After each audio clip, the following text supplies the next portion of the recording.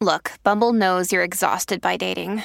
All the must not take yourself too seriously and 6'1" since that matters. And what do I even say other than hey? Well, that's why they're introducing an all-new Bumble with exciting features to make compatibility easier, starting the chat better, and dating safer. They've changed, so you don't have to. Download the new Bumble now. Hello, everybody. This is Marshall Poe. I'm the editor of the New Books Network. NBN listeners like to read books and buy them. So we thought we'd tell you that right now, our friends at Princeton University Press are having a remarkable site-wide sale. You can get 50% off books, including ebooks and audiobooks, with the code 50, F-I-F-T-Y, at checkout until May 31. You can save some real money on Princeton University Press books. I encourage you to go there and check it out. Welcome to the New Books Network. Hello, everyone, and welcome to the New Books Podcast. I'm Deidre Tyler, host. Today, we'll be talking with Drew A. Swanson, author of the book A Man of Bad Reputation, The Murder of John Stephens, and The Contested Landscape of North Carolina's Reconstruction. How are you doing today?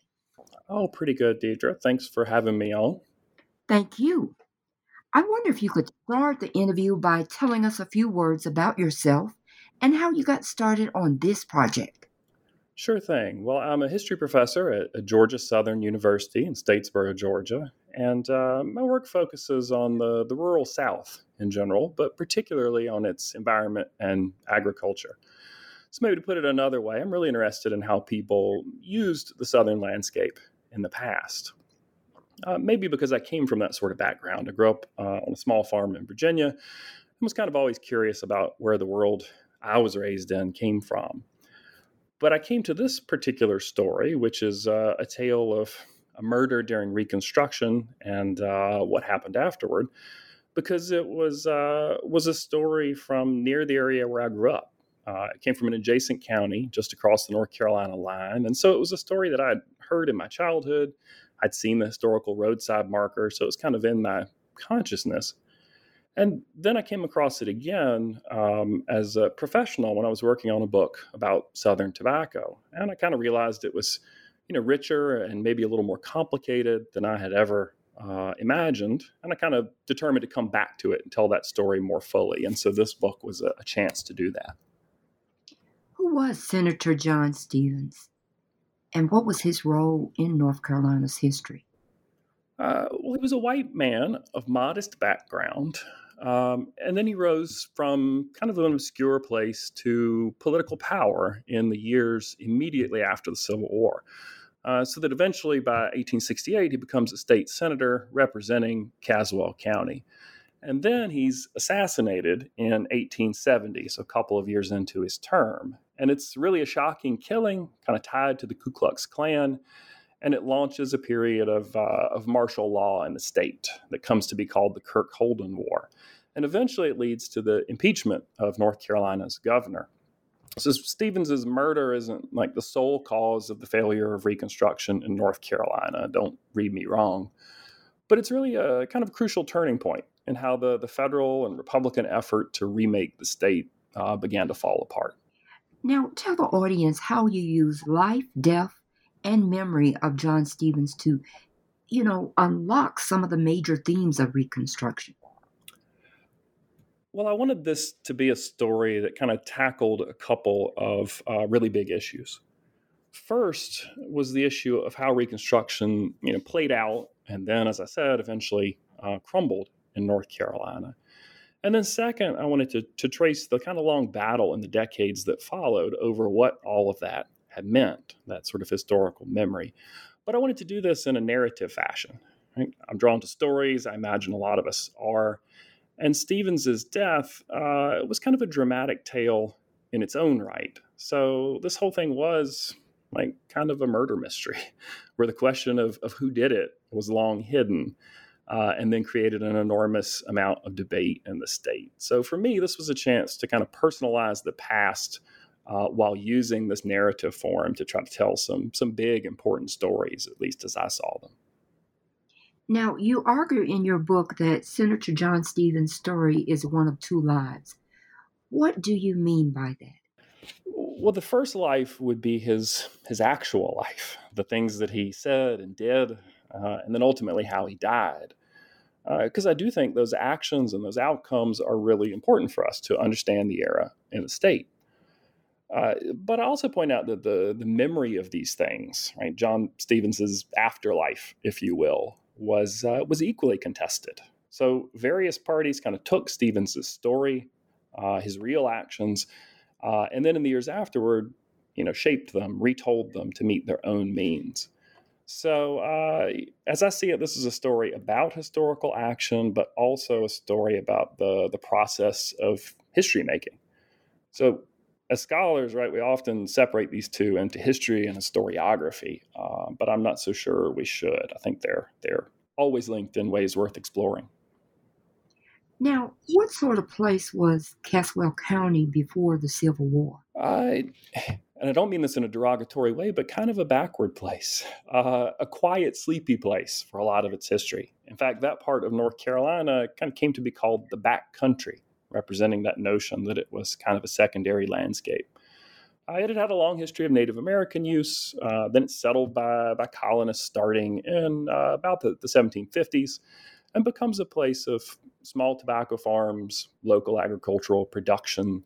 And then by the time you get to the 1820s, the 1830s, Caswell's residents are already starting to leave, to look for that next better place. So they're beginning to head off to what they see as more promising territory in the West, Alabama, Mississippi, later Texas. Now, in your book, you talk about the Bright Leaf, 1850, Caswell landowners and the tobacco fever. Tell us about that. Yeah, so this kind of sleepy nature of Caswell really begins to change around 1850, and it's a particular crop that does it, bright leaf tobacco. So tobacco had been the traditional crop in the county, but then they began to develop a sort of new form of tobacco, a variety that they call bright leaf. And they perfect that process in the 1850s. So this crop, which is kind of yellow in color, mild in taste, becomes all the rage. And it really seemed to reverse the county's fortunes. So land values shoot up, certain farmers become rich who master this process, and you end up with some people actually moving to the county rather than away from it. But it also led to a very particular sort of development, one where certain planters grew richer and more powerful, and where the reliance on enslavement increases. So Caswell comes pretty quickly in the 1850s to look like a deep South place, more like the Mississippi Delta or the Cotton Black Belt than the rest of the North Carolina Piedmont. So it's a pretty radical reversal of fortune. Now, there were many stories in the book, and one was the story of Thomas Day. Tell us about Thomas Day.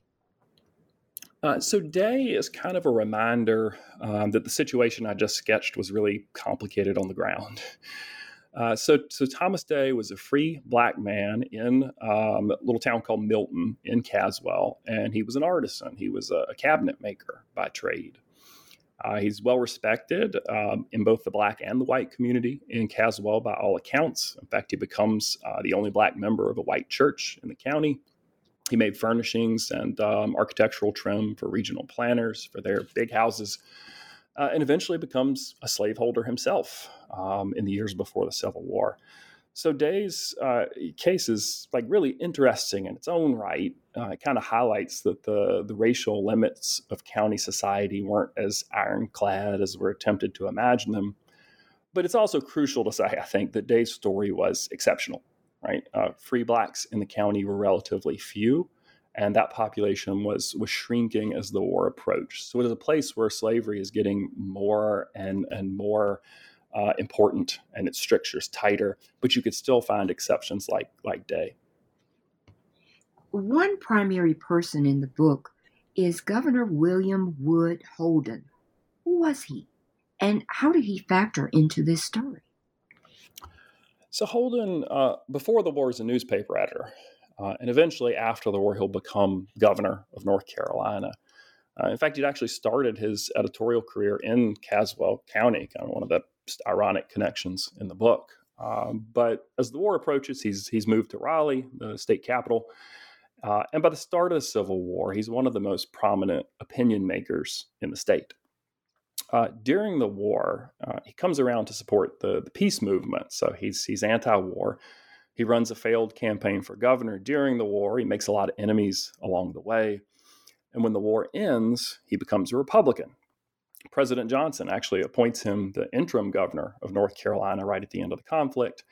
And then in the 1868 election, he'll win the office in his own right. But personally, by all accounts, he's ambitious. He's somewhat abrasive as an individual. He is firmly devoted to the Republican cause, but he's also kind of prone to harsh reactions in the face of opposition. And so that I think that personality mix will kind of come back to haunt his administration in the aftermath of Stevens's death. What did Reconstruction seem to promise free people in North Carolina? Well, at first, it held out the promise of a lot. First and foremost, freedom, perhaps equal rights that seemed to be on the table right after the Civil War. Maybe some division of land, right? Land ownership which would be crucial to economic success and ultimately to political power. So all this seemed to be on the table at the end of the war. What was unclear was how it would play out. So the stakes were really big, but how they'd be followed through on, that's much more uncertain. Some blacks prospered after the war, but there were also lots of violence. Tell us about the threat of violence and the open assaults against blacks, even in the presence of sheriffs. Yeah, violence really flows out of the war, which is sometimes easy for us to forget because the shadow, right, of that 4-year conflict that took more lives of Americans than any other war we've ever been involved in. So in some respects, for bloodshed to continue after the war, I think shouldn't be unexpected. But the quick and dramatic shifts that were taking place in places like Caswell, from slavery to emancipation, from Democratic to Republican control, I think the speed of that probably made violence even more likely. So for many Caswell whites, their take was that violence was kind of one way to restore what they felt was the natural order of their world.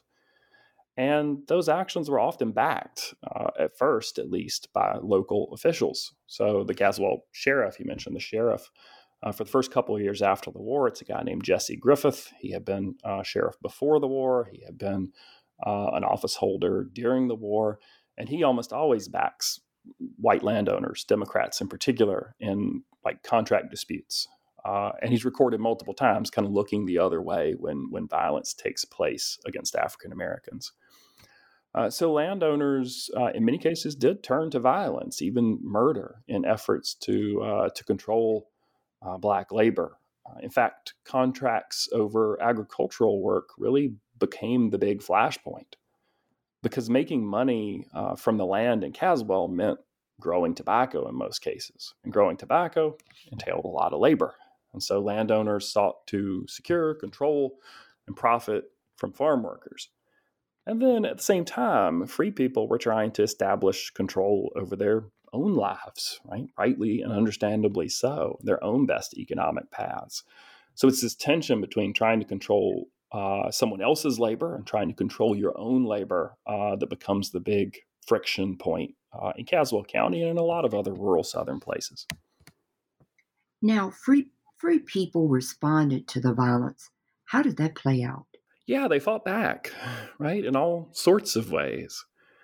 They fought back using legal channels in a lot of cases. So if you look at the records of the Freedmen's Bureau, right, that agency that is tasked with sort of negotiating these issues across the South in the years right after the war, those Freedmen's Bureau records are full of cases of people taking landowners, right, county whites, to court over issues like broken labor contracts and all sorts of other grievances. And this was a bold thing to do, right? It was potentially risky. You faced the threat of reprisal. These were complicated systems that were probably alien to your experience. But nonetheless, free people pursued these legal channels, these means, at a really high rate. But they also fought back physically, right? When fed up or put into kind of an impossible situation. So when struck, sometimes they hit back. When they were visited by night riders who were threatening them, they could respond to violence. So there are a number of kind of individual episodes of this, and I try to relate some of them in the book, right, to give kind of names to the people placed in these situations. One of the more dramatic cases is that of a guy named Samuel Allen in a neighboring county who, according to oral history that's recorded much later, is visited by night riders, probably Klansmen, who threaten to kill him. He pulls a hidden knife. He kills a couple of those night riders and then slips away, escapes into the woods. Right, so meeting violence with violence. And ultimately, we don't know how his particular case plays out. We don't know what the ultimate end result was. But it is important to state that the violence disproportionately flowed in the other direction. Right, as you get into these records of outrages, as they're often called in the Freedmen's Bureau files, it's 9 to 1 in many cases. Landowners, county whites, right, pushing violence on free people. Now, how did John Stevens rise to political power? And what was his relationship with Abilene Treasury? It was an unlikely rise. In fact, Stevens wasn't born in Caswell. He'd grown up in a county to the west, not too far removed, and he probably had relations in Caswell. But he moves to Caswell from this neighboring county right after the war and goes from being, kind of an unknown newcomer to a powerful politician, all in the span of basically a year. And he did so in kind of a number of fashions. First, by adopting the Republican Party. He'd been a Democrat earlier. He switches parties. And that helps him secure a set of influential posts then. So he becomes a justice of the peace in the county. He becomes a militia officer. He may be an agent of the Freedmen's Bureau, and maybe we'll get into that in a few minutes. And then through those positions, he secures, it seems, the confidence of Black voters in Caswell at a moment when they were gaining access to the ballot box in large numbers for the first time. So to put it another way, what's kind of at work here is that Stevens was one of a relatively few white, open Republicans in Caswell at a moment when the state leadership of the Republican Party is looking for white Republicans. So he's in the right place at the right time. But this guy, Albion Tourget, is an important figure in the story, too. Tourget is a northern-born lawyer. He was a Union serviceman, a veteran, who moves to North Carolina at the end of the war. And in North Carolina, in Greensboro, he becomes a judge and then a newspaper editor as well, and then a really active voice in shaping the state's Reconstruction. And he's kind of got an odd name. If it tickles anyone's memory, Tourget then goes on later to write the best-known novel about Reconstruction in the United States called A Fool's Errand, and a number of other sort of popular works of fiction and nonfiction. So Tourget kind of latches on to Stevens or vice versa. It's a little unclear. He tutors Stevens in the law, probably aids him in Stevens in getting that appointment as Justice of the Peace in Caswell, and then kind of becomes a mentor for Stevens. So they correspond regularly on legal issues, financial issues, political topics, and that sort of thing. So Stevens and Tourget are in some ways similar figures. Was Senator John Stevens an ally for Blacks during that time period? As a white Republican, what was his relationship with free people? This is something I don't have a perfect read on, to be honest. And I try to convey a little bit of that uncertainty in the book. It was frustrating. On the one hand, a lot of Stevens' actions when he is in office in his various positions, they do benefit the county's Black residents. Right? So he does rule in their favor, or at least without favoritism, it seems, in a lot of the cases that he's tasked with overseeing as Justice of the Peace. He supports the new state constitution in 1868, which put in place a range of reforms that benefit the state's poor, regardless of color. And then when he's senator, some of what he votes for in Raleigh probably was popular with Black voters back home. Although, again, he doesn't seem to have a particular firm political agenda in those votes, other than kind of the Republican line. But his personal thoughts on race are largely lost to time. And so that's the kind of frustrating part. There are fragments of things that he's written that I've found. They tend to focus on financial issues, discussions of the political opposition, like day-to-day concerns about what Democrats are up to, but not a lot of sort of personal stance or feeling. So maybe the neatest way to frame it, or the best way to understand it, is that Stevens was a backbone of the county's Republican Party. And that party was the party that by far cared the most about issues central to Black life in Caswell. So in that way, he's certainly an ally, although what he thinks as a person is just kind of obscured by time. Did Stevens work for the Freedmen's Bureau? Yeah, as I kind of hinted at earlier, that's a little uncertain. You wouldn't think that it would be. You'd think you'd be able to pin this down. Stevens claimed that he worked for the Freedmen's Bureau. So he represents himself as an agent of the organization. He rules on contract disputes and similar matters as a bureau agent in Caswell for a period of at least a few months. But the bureau official who is placed in charge of Caswell at one point, by the time 1868, 1869, he doesn't believe that Stevens actually is a bureau employee. In fact, he orders Stevens to stop representing himself as a bureau agent, or threatens to arrest him. Now, there was a lot of turnover in the Freedmen's Bureau in the state, especially at the sub-assistant level, down the county level. So it's possible that at some point along the way, Stevens had been given a commission or an appointment to serve in Caswell as a bureau agent, and that those files had been lost, or they had just been oral. So the Freedmen's Bureau itself was uncertain if Stevens worked for them or not. And I haven't been able to pin it down, one way or another. I've never found that initial contract or authorization. So the ultimate answer has to be maybe, but at the very least, he was acting as if he did. Southern Union League and John Stevens' involvement. Tell us about that. So if the Freedmen's Bureau was an important organization on the ground in a place like Caswell, so was the Union League. And if listeners aren't familiar with the Union League, it was an important political and social force in the country in the late 1860s. It had started out as a northern organization, first organized, I believe, in Philadelphia, and aimed at supporting the war effort. So you can think of it as kind of a political booster club. But then pretty quickly during Reconstruction, the Union League spreads into the South. And as it does, it shifts in the South, at least, from being a white organization to enrolling large numbers of freed people. So the Union League across the South serves a range of social functions, but primarily is there to support the Republican Party, its organization to inform voters of the issues and the candidates, and to try to secure access to the polls. So Stevens becomes an active Union League member in North Carolina.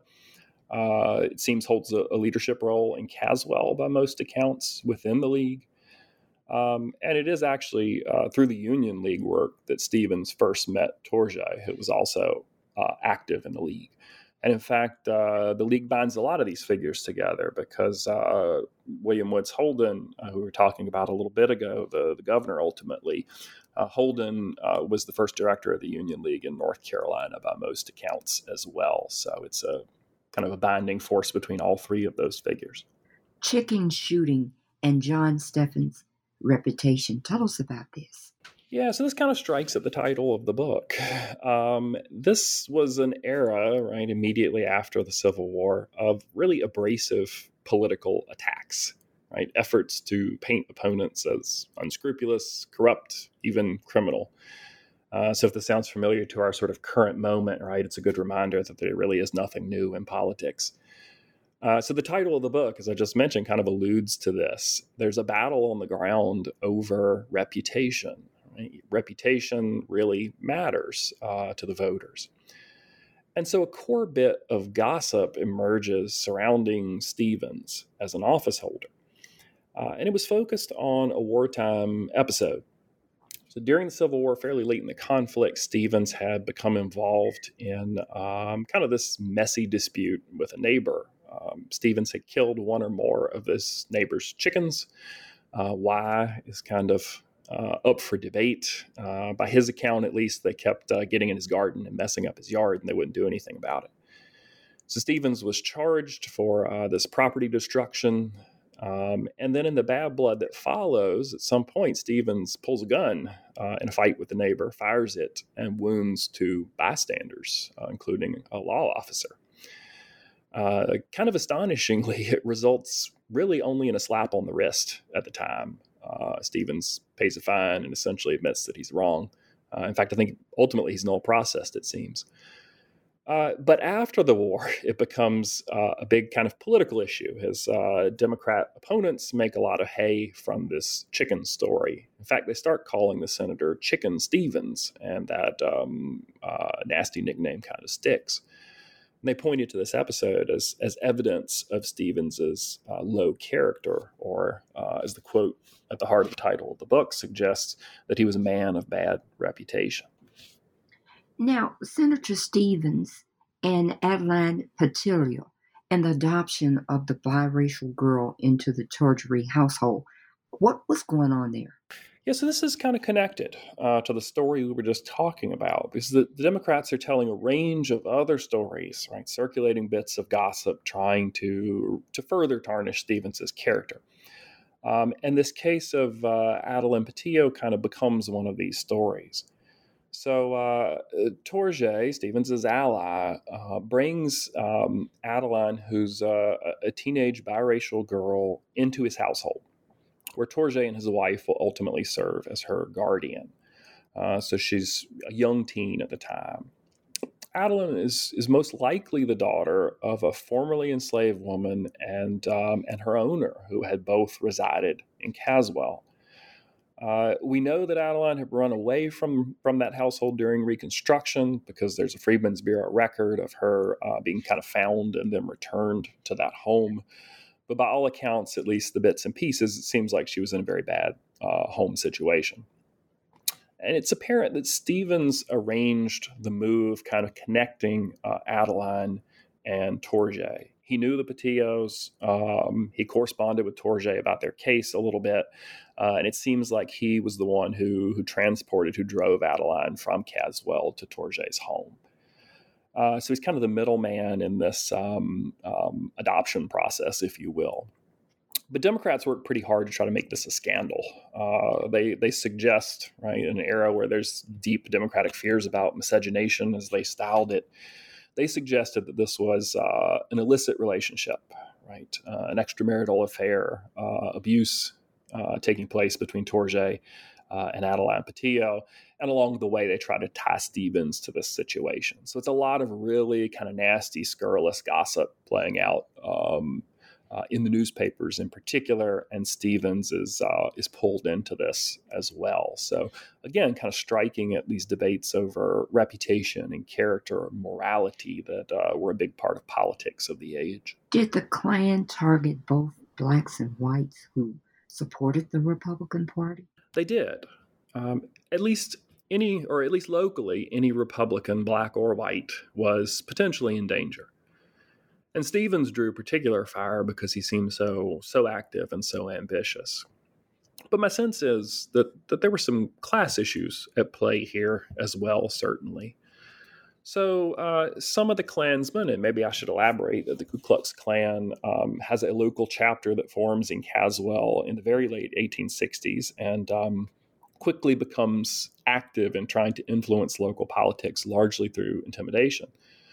So a lot of those Klansmen in Caswell came from fairly prominent families, right? Big names before and during the war. And men like Stevens, who seemed to be, from their perspective at least, using the changed circumstances that came with the war and Reconstruction to move ahead, those guys threatened that old guard. So it's a white and black issue. Don't misunderstand me, right? Race is always a factor in what the local Klan is doing, why they're doing it. But these actions are also really connected to class and political alliance as well. It's a complicated stew, I think. Now, tell us more about the acts of arson. You talk about this in your book. Why was it so important, and who was blamed for the fires? Yeah, arson kind of becomes the central topic of discussion when it comes to local violence in the late 1860s. So Democrats in the state blame freed people by and large for the arson that seemed to be increasingly common across North Carolina, especially in the Piedmont counties, the central part of the state. And in particular, Democrats in Caswell believed that it was Stevens who was orchestrating this campaign of arson. So they began to tell these lurid stories, for example, of how Stevens in Union League meetings would issue matches to the members, books of matches, and give them instructions about which Democrats and their property to target that night. And the specter of arson is so scary at this moment in time and place because, well, fire had real power, especially in an agrarian community like Caswell County. So if your tobacco barn, right, goes up in flames and the tobacco crop is inside, that represented a season of work gone and potentially, depending on your circumstances, right, financial ruin. A horse barn in flames, that threatened valuable livestock. But that was also the muscle power, right, needed to get around and to work the land. It was like your car or your tractor burning today. And I think we've also got to remember that the Civil War had left, right, trails of fiery destruction in the wake of those armies. And that was fresh memory too, right? So Sherman's force had been in North Carolina just a few years before, coming out of the Georgia and South Carolina campaign. So fire was scary stuff and kind of freighted with the meanings that I just talked about. And night riders, like those members of the Klan, they used arson to intimidate Republicans. Indeed, the fiery torch kind of becomes their symbol. But there's also reason to believe that Republicans responded with their own acts of arson.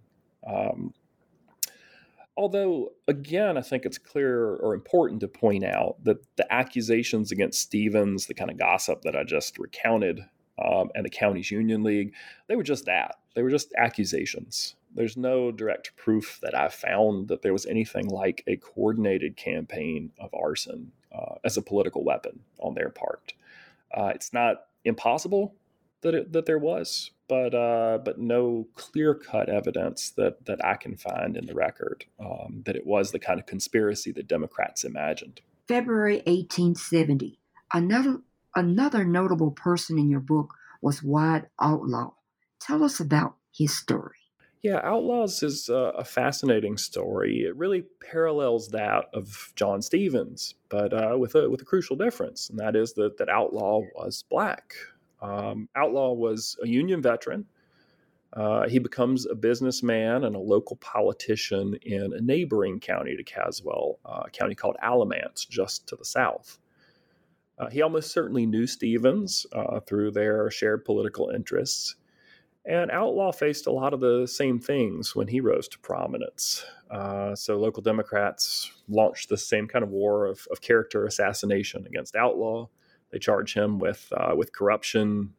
They accuse him of low morals, and so on. So a few months before Stevens is murdered, as you mentioned, February 1870, a crowd of Democrats, some of them masked, we think, seize Outlaw. They carry him to the town square of Graham, which was the county seat of Alamance. And there they hang and shoot him to death. It's a lynching. So Outlaw's death really kind of marked the start of a more brutally violent effort to break Republican power in both Alamance and Caswell. So Outlaw's killing comes first, and as I sort of suggest, right, it hints at an escalation that's building. Night riding and other instances of violence increase after February. They seem to be on the rise. In chapter 4, you describe how Stevens went missing and where they found his body. Tell us that story. Yeah, so May 21st, 1870, Stevens attends a meeting of the Democratic Party in the county courthouse in Caswell, and that town is called Yanceyville. This is either bold or foolhardy. Stevens is there basically scouting the Democrats' debates and their political platform. This meeting is about kind of strategizing for the coming elections that year. So Stevens attends. It is a public meeting. He doesn't go in disguise, right? Democrats know that he's sitting in the audience. They're kind of staring at him and whispering. In fact, a speaker or two that day will call him out. They'll essentially say, there sits the opponent. This is who we're fighting against. At one point in the afternoon, during the meeting, Stevens is approached by a guy named Frank Wiley. Wiley is a former sheriff in the county, kind of considered a moderate by a lot of individuals, but he is a Democrat. Wiley taps Stevens on the shoulder, murmurs a few words in the senator's ear. Nobody can really hear what's said because of the noise in the room, and it's whispered. And then the two of them separately leave the room, go downstairs to the courthouse basement, and kind of disappear from the record. Stevens does not come home. He doesn't show up that evening. His wife pretty quickly grew alarmed. She was worried about him going to this meeting in the first place. And then a search begins by both white and black Republicans and friends of the family in town that carries on through the night, trying to find Stevens and figure out what might have happened. At the break of dawn the next day, on the 22nd, peering through a window, and this is an elevated basement, peering through the window of one of these basement rooms, they find his body. It's in a locked room. When they get into the room, they discover that he's been strangled with a short rope and stabbed twice in the throat and once in the chest. So Stevens is found dead first thing next morning. What did Governor Holden believe about John Stevens' murder? Well, Holden saw this pretty much from the start as evidence of a coordinated rebellion. So Holden's take was that Stevens' murder was part of a carefully planned assassination. And he believed that it was almost certainly done by the Klan, and that it was conducted in an effort to overthrow his administration, right? Maybe by fire and sword. So pretty much from the start, immediately after the killing, Holden doesn't think that this is an isolated act, right? And he'd been primed to this viewpoint by that lynching of Wyatt Outlaw that we talked about a few months earlier, and then that escalating violence in the Piedmont, especially in Alamance and Caswell. And in fact, one of Stevens' jobs, and I haven't mentioned it to this point, was he had served as a secret detective. That was the title for Holden, one of a few scattered across the state. And so in the months leading up to his death, Stevens had been writing to Holden about what he saw as local conspiracies. So the fact that he's killed, the fact that it seems secretive and being covered up, all of this fuels into what Holden was already ready to see, which was perhaps a second civil war about to break out in North Carolina. How did Governor Holden respond to what he saw as an insurrection? Well, he takes kind of a staged approach. Even though he thinks it's an insurrection from the very start, he kind of escalates his response too. So the first thing he does is to offer a reward for the killers, right? See if he can get some names or individuals produced out of the community. When that fails, he'll ultimately declare insurrection and declare martial law. First in Alamance, in fact, he does that right before Stevens' killing and the stuff that comes out of the Outlaw murder. And then he'll add Caswell to that declaration as well. He'll call for federal soldiers. He'll try to get Washington, D.C. to send troops, and they will send some. But ultimately, he'll also call out a North Carolina militia force. So he'll try to deal with this in-house to the extent possible. Another notable person in the book is George Kirk. Tell us about his role in stamping out the Night Riders and the rest of Turner and others. So Kirk had been a Union officer in the Civil War. He'd operated primarily in Appalachia, especially in the mountains of East Tennessee. And that had been a landscape of pretty nasty guerrilla fighting in a lot of cases, a place that was internally very divided in its allegiances to the war effort. And Kirk, in that conflict, had led a number of raids into North Carolina out of Tennessee. He developed a reputation as a pretty fierce fighter. So Holden would place Kirk in charge of the militia force tasked with arresting suspected Klansmen in Alamance and Caswell. He was supposed to round up the usual suspects, if you will, hopefully in the process netting individuals who had killed both Outlaw and Stevens. And that's how this struggle comes to be labeled in North Carolina, the Kirk-Holden War. So it's referring to George Kirk and Governor Holden. But this decision to place Kirk in charge is kind of a questionable one, at least if we're armchair quarterbacking. Kirk was an effective military officer, right? He was experienced and generally successful, but he was also a guy who a lot of North Carolinians, especially ones who had been Confederates in the war, he was pretty villainous, right, in their imagination. Mothers have probably told scary stories about Kirk to their kids in North Carolina during the war, and here he's back. So as part of that policing Alamance and Caswell, Kirk's men will arrest a guy named Josiah Turner.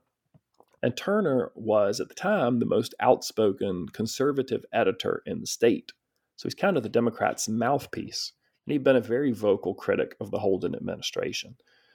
So this arrest proves the most controversial element, at least for a while, in this Kirk-Holden war, because it looks like a blatantly political move, right? This is Holden silencing this kind of pain in his butt in the form of Turner. And it's made worse by the fact that Turner lived in a different county. He wasn't in Alamance or Caswell. He was in Orange, I believe it was. So he didn't live in the area that was declared in martial law. The soldiers really had no authority to arrest him, but they go and arrest him out of his home anyway. And so this is tremendously bad PR for Holden, right? Looks blatantly political, even to some of his allies, not just his political opponents. Because of the problems of racial and political violence, there were 2 federal investigations of what was happening in North Carolina. What did these reports find? Yeah, so the U.S. Congress would launch a couple of investigations into Southern violence in the early 1870s. The first one focuses pretty explicitly on North Carolina and the kind of messiness of the Kirk-Holden War. And then that one sets the model for a better-known, larger-scale joint investigation that kind of surveys violence across the southern states. And it again revisits North Carolina in addition to a range of other southern states. So these 2 investigations collect stories of outrages. They bring witnesses to D.C., and then they publish the whole thing, bringing national attention to what's going on in the South. And essentially, these 2 big investigations reach the conclusion that there's a widespread problem across the southern states with white supremacist secret societies trying to undermine the rule of government. And this will lead to what are called the Enforcement Acts, so federal legislation that would ultimately crack down on the Klan and similar groups. So, of course, Stevens's murder isn't the sole cause of all of this. There's tremendous bloodshed across the South, equally grim stories to be found in almost every corner of the region. But Stevens's death and the aftermath that we started talking about is an important flashpoint, really encouraging greater federal interest in the problem. Now, coming back to Governor Holden, why was he impeached? Well, kind of the core of it is because Democrats had gained a majority in the North Carolina legislature in the election that followed the Kirk-Holden War. And so they had the political power to do it. That's the kind of mercenary cause of all of this. But more specifically, they charge Holden with a number of things, but kind of centers on a couple of key accusations. First is that Holden had violated the state constitution. When he suspends habeas corpus as a part of his declaration of martial law, the state constitution had frankly forbidden that. And it was Republicans who had written that constitution in 1868. In fact, they had taken up that very question of whether you could suspend habeas corpus even in an insurrection. And they decided, no, you couldn't. So he had done that. And the second big core charge was that everything he had done had been a blatant effort to consolidate political power and remove opponents. So a lot of the charges end up being waived, but he is found guilty on several specific charges, including the habeas corpus issue, and he's impeached. And so to my understanding, Holden is the first sitting governor in the United States to be impeached. So it's a pretty dramatic outcome in that way. How did the memory of Stevens and the murder shape up after Reconstruction? It kind of starts, the shaping of memory kind of starts in the newspapers, which were blatantly political organs at the time, right? Much more so than today. So competing newspapers kind of continued the war of character assassination. They variously described Stevens as a demagogue or a martyr, depending on their take, and printed page after page of rumors regarding the murder, who might be to blame, and so on. But then, as Democrats seize power in the state after they impeach Holden and then consolidate their hold on state politics, they gradually kind of squeeze out competing voices of what had happened and ultimately kind of firm up, especially white opinion in the state, that Stevens had been corrupt, that his death was largely a positive thing, and that there was no real evidence of who had killed him. So there were a lot of accusations, for example, in the press in the years that followed, that Stevens had actually been killed by freed people, that this was some sort of internal political struggle or a personal matter, that it actually had nothing to do with Democrats or the Klan at all. What role did historians have in these memories and perhaps in misremembering Stephen's story? Well, unfortunately, early historians bear a lot of blame for sort of twisting what had happened.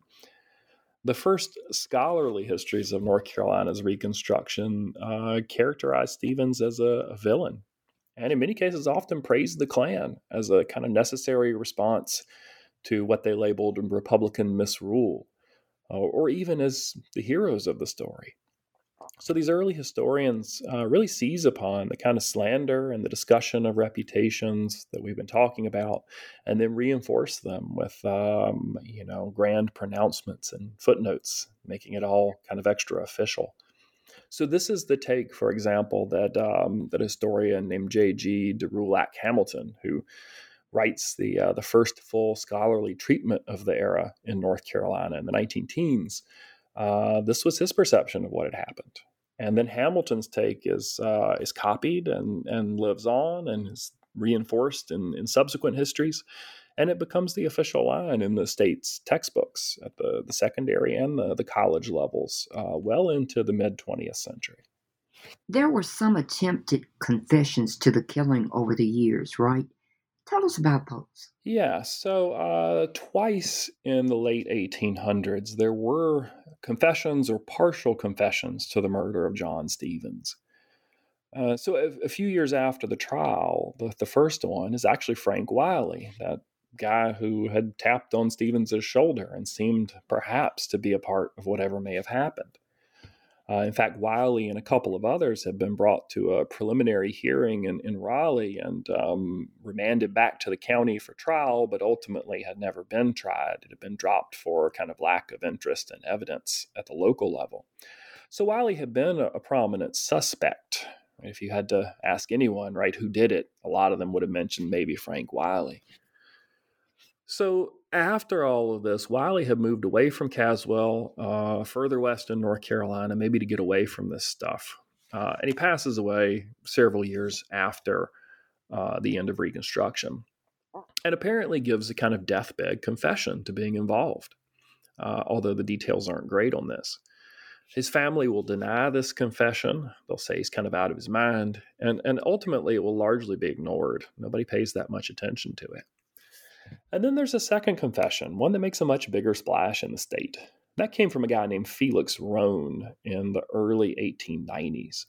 And Roane, his name had been thrown around in some of those hearings and other things shortly after the murder, too. And this, again, was a deathbed confession.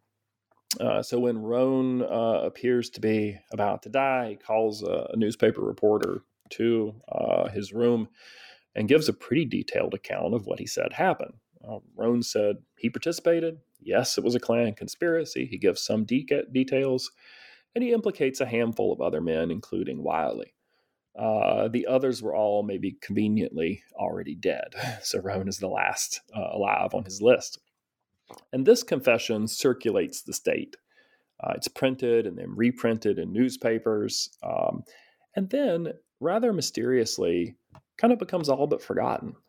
So that like 10 years after this confession, you could find numerous accounts in print in the state of people asking the question, who killed John Stevens, as if Roan had never come forward. And I think Roan's confession kind of gets swept aside for a couple of reasons. First, it seemed to have some holes in it. It kind of mostly presented details about the crime that were already known or in the popular imagination. There's not much that's new here. And some of the details don't fit neatly with what people thought they knew. So I think there was a little bit of suspicion as to how accurate it might have been. And second, I think the big thing at work is just the messages of the lost cause and this new narrative of Reconstruction as a tragedy and the Klan as a defensive, redeeming force, the stuff that's being written by people like Hamilton. That narrative had become so dominant that Roan's tale, which was kind of apologetic and a little bit regretful of what had happened, that didn't have a whole lot of appeal to the state's whites in a place now dominated by the Democratic Party that had so thoroughly rewritten its Reconstruction history. So Roan, too, his confession kind of gets swept under the rug so that people could, as I said, continue to wonder who killed Stevens, even though two guys had already come forward and said that they did it. July 2nd, 1919, John Lee visited Raleigh to tell his story to the North Carolina Historical Commission. What did he say? He said he did it. So this is confession number 3, if we're keeping count. Lee, and we haven't really discussed him to this point, but his name had popped up from time to time. Lee had been mentioned in a couple of occasions in those Raleigh hearings, and some witnesses had said that he'd been in the courthouse that day. And there had been some rumors circulating about a certain individual named Lee maybe being a leader in the local Klan. John Lee was from a prominent planter family in Caswell. They'd been large slaveholders before the war and remained pretty prominent after the war. But Lee had been a fairly young man in the 1870s. He was still in his 20s at that point, even though he was a Confederate veteran. So Lee testifies that not only did he take part in this Klan conspiracy to kill Stevens, he says that he was actually the orchestrator. He had been the leader. He's the one who had plotted it out. And he spoke to the Historical Commission before a handful of kind of the leading keepers of public memory in the state. So kind of the director of the institution and the guy who creates the Hall of History, kind of the State History Museum, is there. And one of the officials goes on to become the first archivist of the United States. Right? So the most prominent record keeper in the U.S. Shortly thereafter. And Lee gives a much longer list of names of men who participated. So up to roughly a dozen names that Lee lists. They included Frank Wiley, but curiously not Felix Roan. Neither Wiley nor Roan had mentioned Lee in their confessions, just to kind of complicate the matter. And when Lee testifies in 1919, everyone he names, except for one individual, had passed away. And then Lee requested that his testimony remain sealed and that it only be revealed after he dies.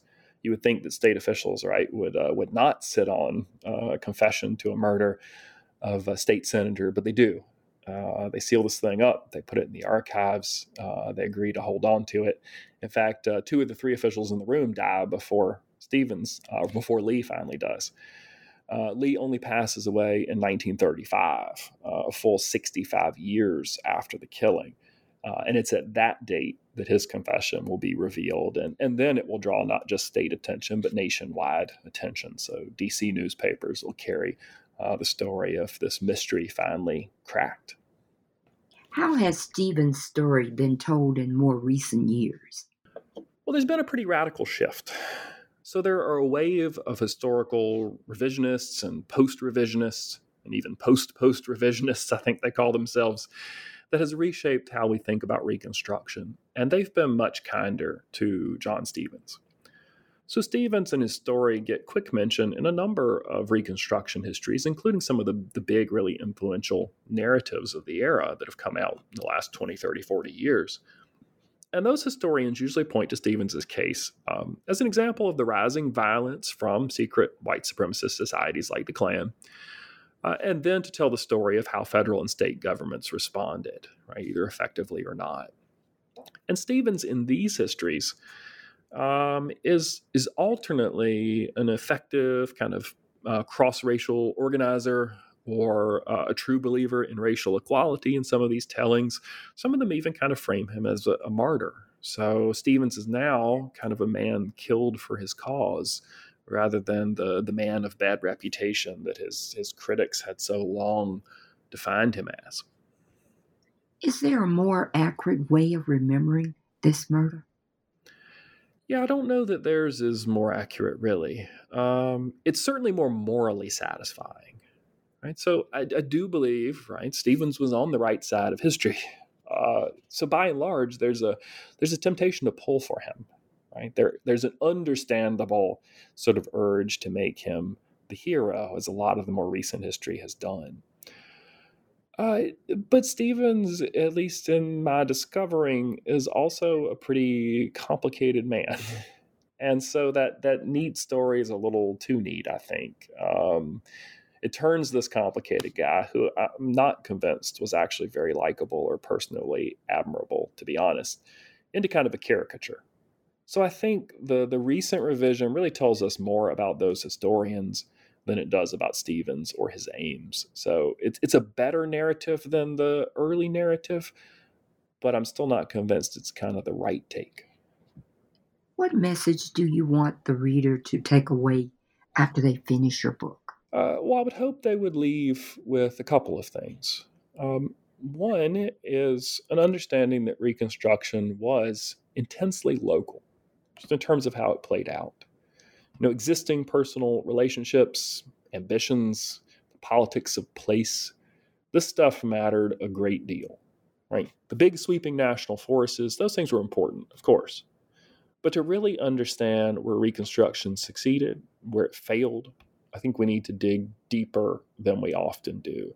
And that's hard, right? The South is big, and it's hard to know everything about everywhere. And yet so much of Reconstruction hinges on those intimate details. And then second, I would love readers to come away with this conception that the struggle of Reconstruction's meaning was in some ways as important as what happened in the era itself. So as we might call it, the reconstruction of Reconstruction was a long process. And it tells us a lot about how the U.S. grappled with the legacy of the war, its aftermath, and this big question of racial equality, right? So Reconstruction does not end with that compromise of 1876. I think that's an important thing that this book emphasizes through a particular story. Well, I've taken up enough of your time. Can you tell us the next project you'll be working on? It is not related. It's something of a pretty big shift. It's kind of a return to my environmental history roots with a history of American hunting since the Civil War. So more specifically, it's a book that's going to tackle an irony. That irony is that we imagine that hunters go to the woods to get away from it all, right? That's the saying, to escape the hustle and the bustle of the modern world and kind of find peace in nature, slow down. But at the same time, they sure take a lot of stuff along with them, from the latest guns to rangefinders and scent masking clothing and jacked up trucks and all that stuff. So this is going to be a history of how that consumer culture came to be and why hunters accepted it and then even embraced it when it was so obviously ironic. It's proving to be a really interesting project. My reading list has been quite quirky. Well, we'll be looking forward to reading that new book. Thank you so much for being on the podcast. Well, thank you so much for having me. It's been a real pleasure.